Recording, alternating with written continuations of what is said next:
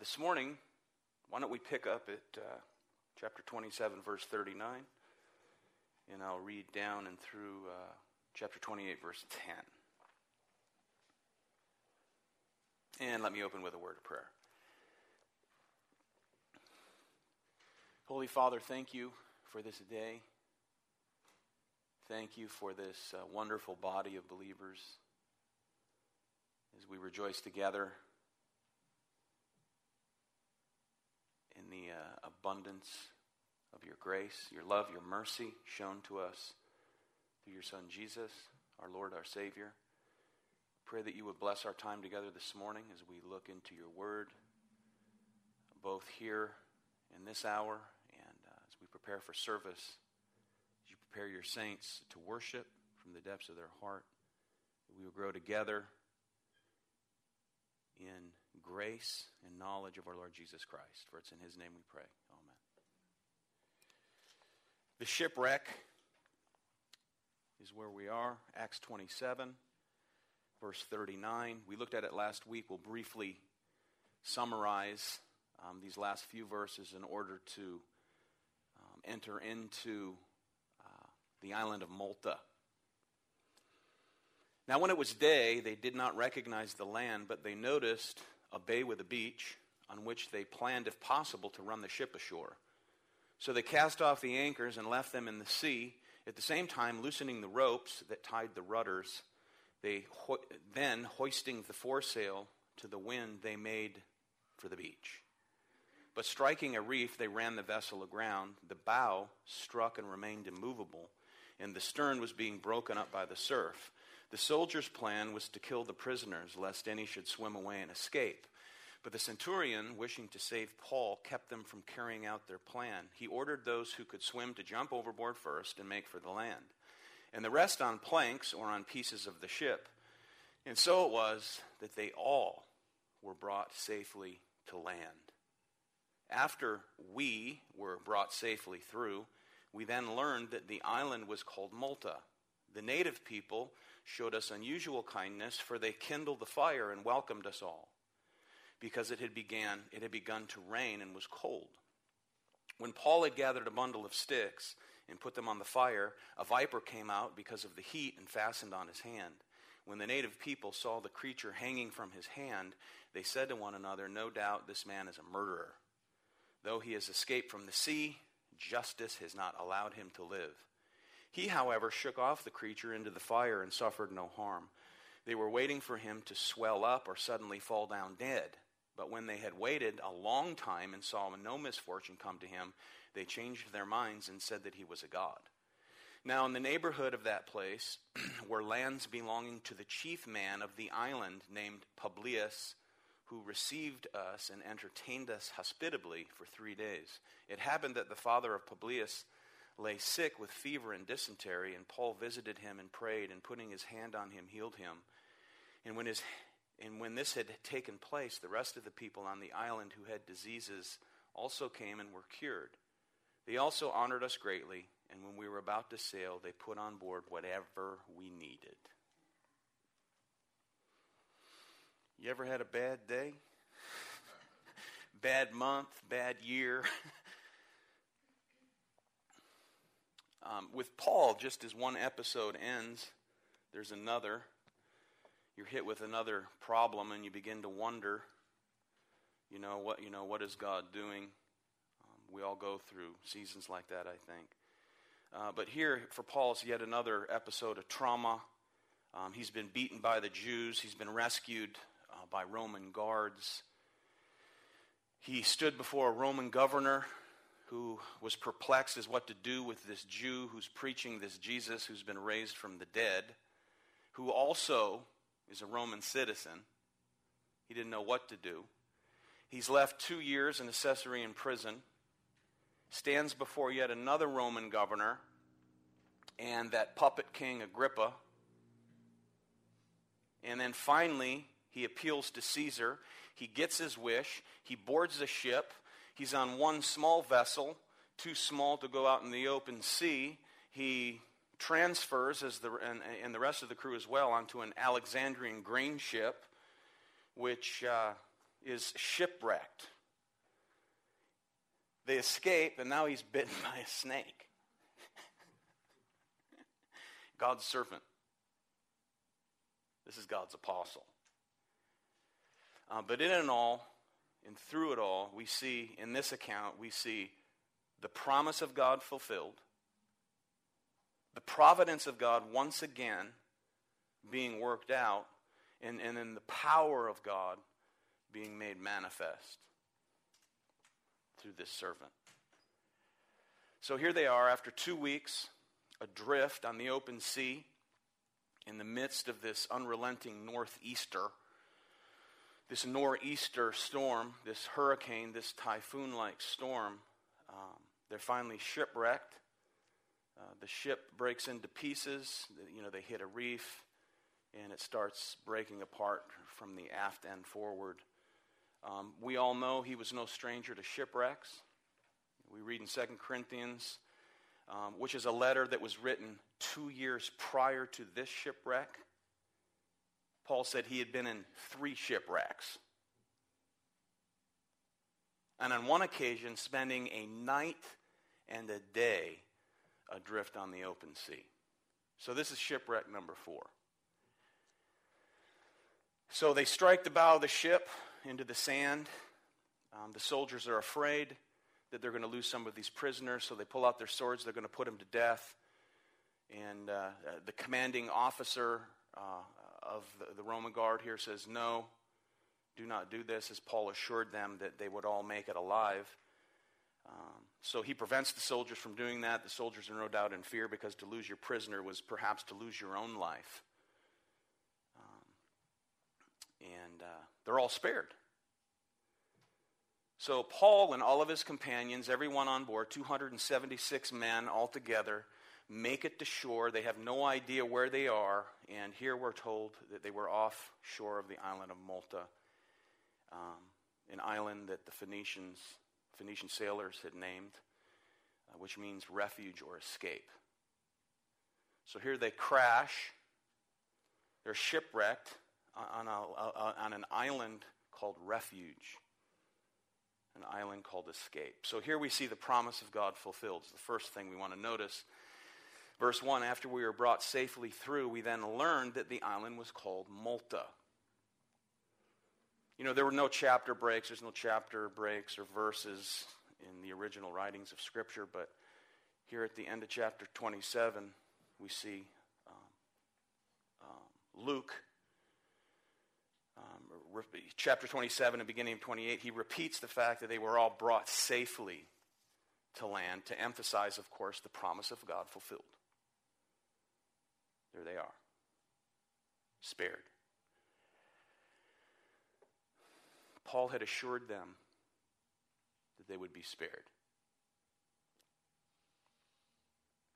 The native people, verse 2, showed us unusual kindness. They kindled the fire. They welcomed us all because it had begun to rain and it was cold. Native people. I think the King James translates it barbarians. It's just a term that the Greeks used for anyone who didn't speak the Greek language. So here they are, foreigners, speaking in their native tongue. They land on Malta, and these people, these natives, show them unusual kindness. Extraordinary. Beyond normal kindness. Now we know that all humanity is sinful and totally depraved. Amen? Total depravity. Yet even within a pagan culture like this, not exposed to the gospel of Jesus Christ yet, there is something in man that reacts like this when other men are hit by trauma. It's a product of God's what? Common grace. God's common grace. And it actually engenders human responsibility. We know what the Word of God says about the conscience in Romans 2. And it will lead most people to this kind of response. Most people. Jesus outlined this reality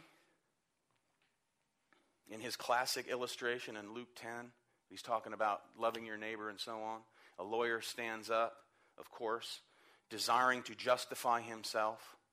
He says, "Who's my neighbor?" Remember, Jesus replied, "A man was going down from Jerusalem to Jericho, and he fell among robbers, who stripped him and beat him and departed and left him half dead. Now, by chance, a priest was going down that road, and when he saw him, he passed by on the other side. So likewise, a Levite, when he came to the place and saw him, he passed by on the other side. But a Samaritan, as he journeyed, came to where he was, and when he saw him, he had compassion. He cared for him. He soothed his wounds. He put him up and provided care for him. And it's interesting that Jesus uses, is the hero of the story, a despised Samaritan. And he shows this kind of neighborly affection.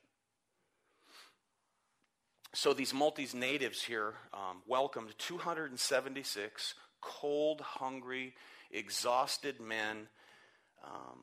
And as I was going through some resources this week, I was reminded that God always, you think about this, God always notes kindness in Scripture, even by pagan people towards his people. He always notes those who are kind to his own. As far back as Genesis 12 in the Abrahamic covenant, when God said, Abraham is going to be the father of a great nation, and that through him all the nations of the earth shall be blessed, he says, I will bless them that bless you, I will curse them that curse you.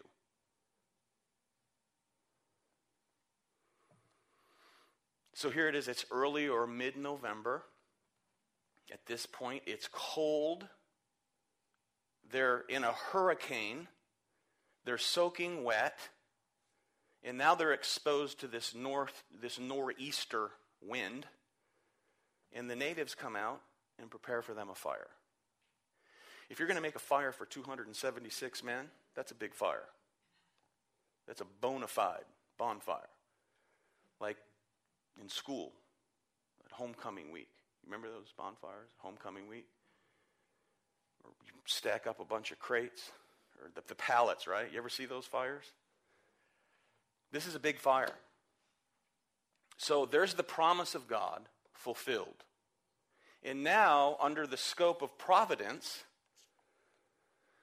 verse 3, when Paul had gathered bundles of sticks and put them on the fire, a viper came out because of the heat and fastened onto his hand.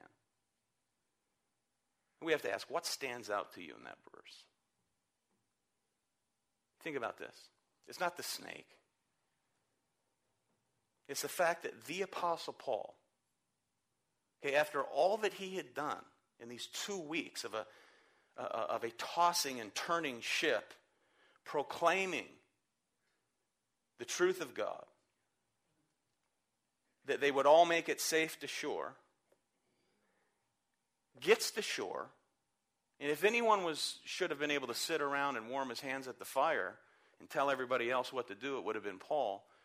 But Paul, the servant of Christ, no task is too small for the servant of God who has the mind of Christ. He goes and he gathers a bunch of sticks. One commentator writes, it is only the little man who refuses the little task. This was typical for Paul. Not to sit around and watch, but he participates here in the ministry of mercy. He's something, isn't he? Apostle Paul.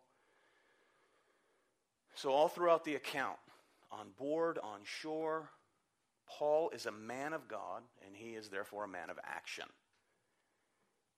He's a very wise man.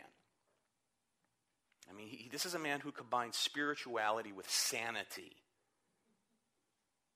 A lot of people who are spiritual in the Lord, who you think they're not sane.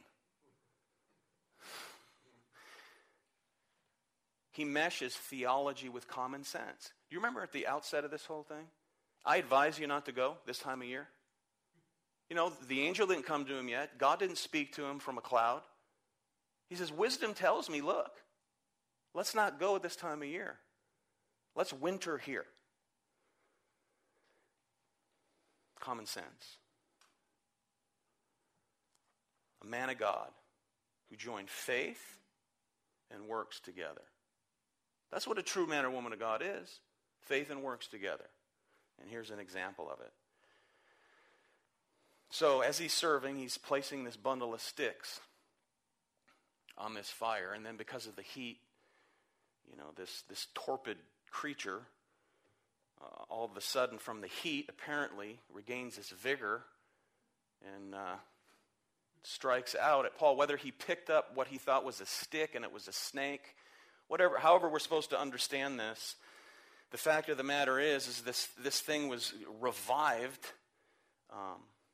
but from the heat and strikes out at Paul. Holds on. A deadly viper. And then, verse 4, when the native people saw the creature hanging from his hand, they said to one another, no doubt this man's a murderer. Though he had escaped from the sea, justice has not allowed him to live. He, however, shook off the creature into the fire and suffered no harm. They were waiting for him to swell up or suddenly fall down dead. So as quick as these native islanders display unusual kindness, they're just as quick to make sense out of this ordeal using their pagan presuppositions. They don't know anything about Paul. They perhaps know he's a prisoner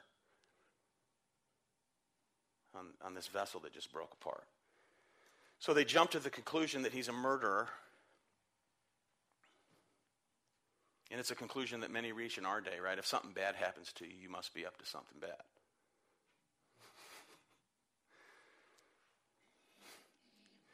So they wait for him to swell up and see him twiddling their thumbs, looking, you know, peering at him, waiting for him to swell up or drop dead. You know, they're reasoning, you know, although he's escaped justice somehow, some way, in the gods of the storm didn't get him, but justice will catch up to him. And justice has come upon him. And they're obviously steeped in Greek mythology, as all pagans were in that day. And they believed that the Greek gods were relentless in bringing wrongdoers to justice. So they would have concluded here that though he escaped retribution in the ocean, the great goddess Nemesis would see to it that justice is paid here. You know, we use the word nemesis.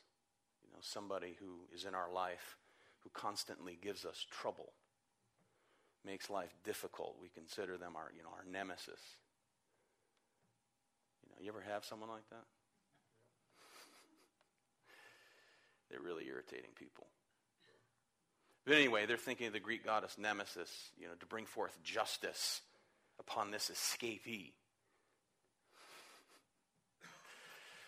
You know, people do ask the question. You see it on the news. You know, why do bad things happen to what? To good people. The question should be asked, why do good things happen to bad people?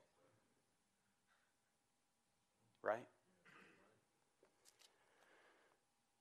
Why do bad things happen to Christians? Many answers could be provided for that question.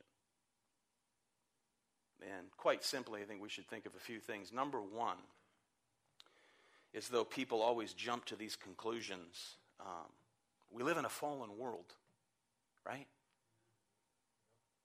We live in a fallen world. Jesus' own disciples jumped to this conclusion. Remember this? John 9, seeing a man born blind. He was blind from birth. The disciples asked him, they said, Rabbi, who sinned, this man or his parents, that he was born blind? You know, the disciples were thinking that they had worked carefully through this and they needed just a little divine revelation from Jesus to solidify their presupposition that somebody did something wrong for this man to be born blind. And Jesus explained that they were wrong in their conclusion. Their presupposition was incorrect. In verse 3 of John 9, he says, "It was not this man that sinned, nor his parents, but that the works of God might be displayed in him." Now, does that mean they're not sinners? Of course not. All have sinned and fall short of the glory of God. What he's saying is that there's not some specific grievous sin that was the cause of this man having been born blind. One obvious thing about suffering to all of us is, as I said earlier, we live in a fallen world. Christians as well as non-Christians who live in a fallen, corrupt world experience the same things. Accidents, trauma, death of loved ones, all because of the corruption of Eden.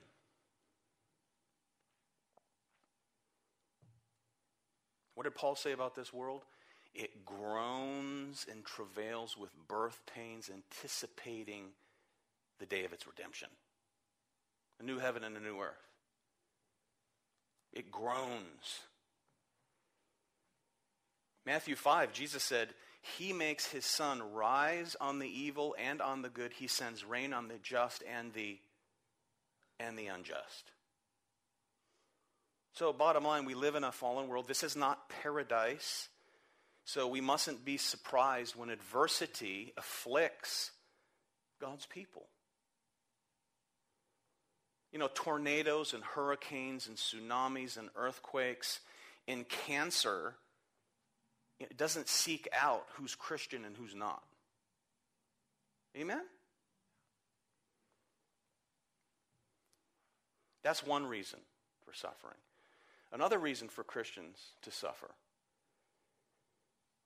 is because we need correction, right? Hebrews 12 reminds us that because we are sons and daughters of the Most High, He chastens those He loves. It's proof that we are His children. It's proof that He hasn't abandoned us. He hasn't forsaken us. You know, you think of the corrective suffering of David, who went upward of a year without confessing, acknowledging, repenting of his adulterous relationship with Bathsheba. And he would later, of course, in response, write Psalm 32, where he said this, "For when I kept silent, my bones wasted away through my groaning all day long. For day and night your hand was heavy upon me. My strength was dried up by the heat of summer. I acknowledged my sin to you and did not cover my iniquity. I said, I will confess my transgression to the Lord, and you forgave the iniquity of my sin." There's another reason for suffering. You know, and interestingly, at the end of that psalm, he writes this, "Many are the sorrows of the wicked, but steadfast love surrounds the one who trusts in the Lord."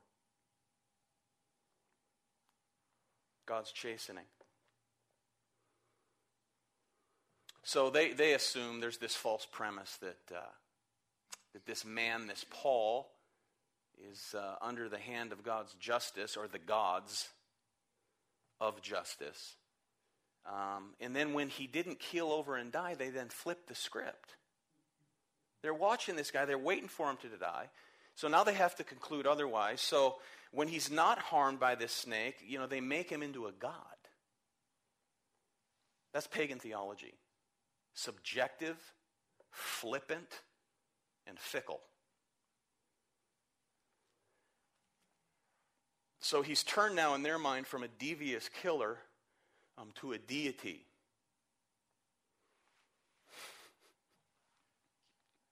Paul's the last guy who would want to be thought of as God. All he wanted was to be recognized as a servant of God, a servant of the Most High, a preacher of God's word, not a god. Remember back in chapter 14, when they were near Galatia? And there's a man crippled from birth. Paul's preaching. He looks intently at him. He tells him to rise up and walk. And the guy jumps up and starts leaping all over the place. And the people witness it. And what did they say? The gods have come down to us. You know, Barnabas and Paul were there. The gods have come down to us in the likeness of men. So they call Barnabas, Zeus, and Paul, Hermes, and they wanted to offer sacrifices to them. And then in chapter 14, he says, men, why are you doing these things? We are also men of like nature with you. We bring you good news. We're just messengers. We're vessels. We bring you good news that you should turn from these vain things, turn from this vanity, turn from this emptiness, turn from this idolatry, turn from this false religion to a living God who's made the heaven and the earth and the sea and all that is in them.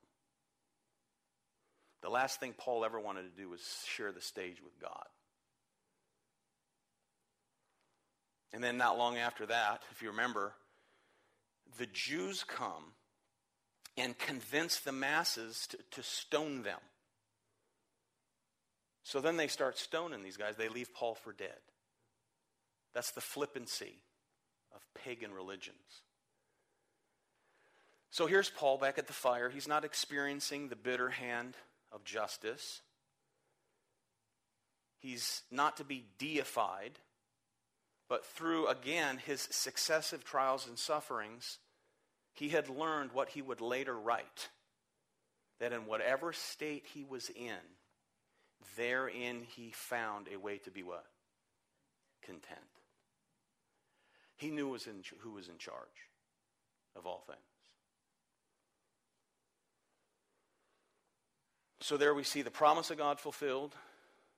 We see the providence of God once again enacted in this man's life in a less than pleasant way for God's glory, which we'll see here in just a few minutes. But now we see also the power of God made manifest. We see this publicized healing in verse 7. So there's this startling miracle. This guy's bit by a poisonous viper, and nothing happens. Now in the neighborhood of the place where lands belonging to the chief man of the island named Publius, who received us and entertained us hospitably for 3 days. Now I'm wondering, did he show hospitality to all 276? That's a spread, if he did. It happened that the father of Publius lay sick with fever and dysentery, and Paul visited him and prayed, and putting his hand on him, healed him. And when this had taken place, the rest of the people on the island who had diseases also came and were cured. They also honored us greatly, and when we were about to sail, they put on board whatever we needed. So Publius here is diagnosed, no doubt, by Dr. Luke. And then Paul, by the power of God, heals the man. This was supposedly a reoccurring illness that in this day was by a bacterium that was common within goats, and it was spread through goat's milk. So the disease would inflame within, and it would lay dormant for a while and flame up again, and so on. So it was this kind of perpetual, ongoing sickness that he had. So he heals him, and then when he was healed, others also on the island which had diseases came, and they were also healed. So again, what's God doing? He's establishing credibility within the ministry of his apostle. Signs of an apostle show up once again in the miraculous. Now, Paul was on the island for 3 or 4 months, so he had plenty of time to follow up the confirmation, the confirming work of God upon the messenger of God. And Paul, we can be certain, took every opportunity to preach the gospel while he was here for these 3 or 4 months. Now, God's promise that he would go to Rome. Okay, he's been holding on to this promise for a long time, amen? He promised him, he assured him. You remember that night when Jesus stood beside him when he was in jail? He said, as you have borne witness of me here in Jerusalem, you also bear witness of me in Rome. And he was left yet for 2 years in prison. And more trials. I mean, literal trials before Roman governors, King Agrippa. So that promise would be fulfilled, but it was disrupted by providential happenings time and time again. And here it's to be shut up on an island because of a shipwreck for 3 or 4 months, where God's promises in the midst of it, that they would all be spared, came to pass, and then by God's providence, a snake bite. Amazing, the population of the island. A sickness of someone else that God heals through this man, which led to the healing of many. And no doubt, the gospel spread throughout that island over these 3 months. And why do we conclude that? Well, I think in verse 10, when we see that they also honored us greatly, and when we were about to sail, they put on board whatever we needed. If you spend 3 months preaching the gospel to pagan people, you're going to have to poke holes in their paganism. You're going to have to dismantle their worldview. And if you dismantle someone's worldview with the gospel, and they raise up against it, it's very unlikely that they're going to put on board whatever you need and honor you greatly.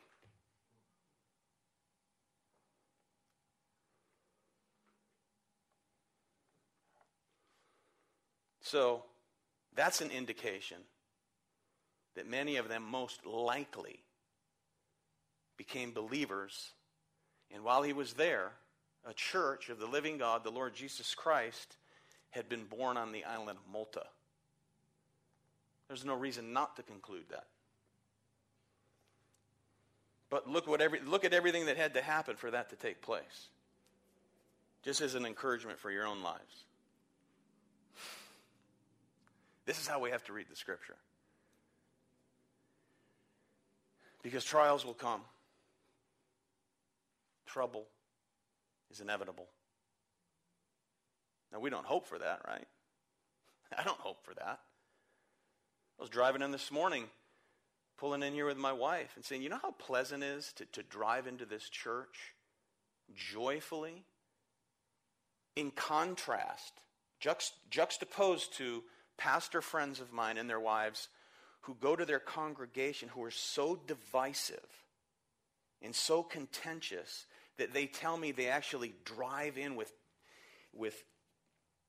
this tenseness in their neck and just kind of hunker down, going through the doors like this. Thank you for that, by the way.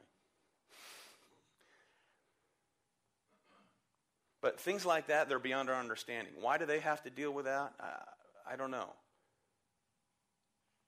But God is working in it and through it for his glory. I mean, we see what Paul has faced. You know, the apostle of apostles, accused of not being an apostle. He's accused of being the false apostle.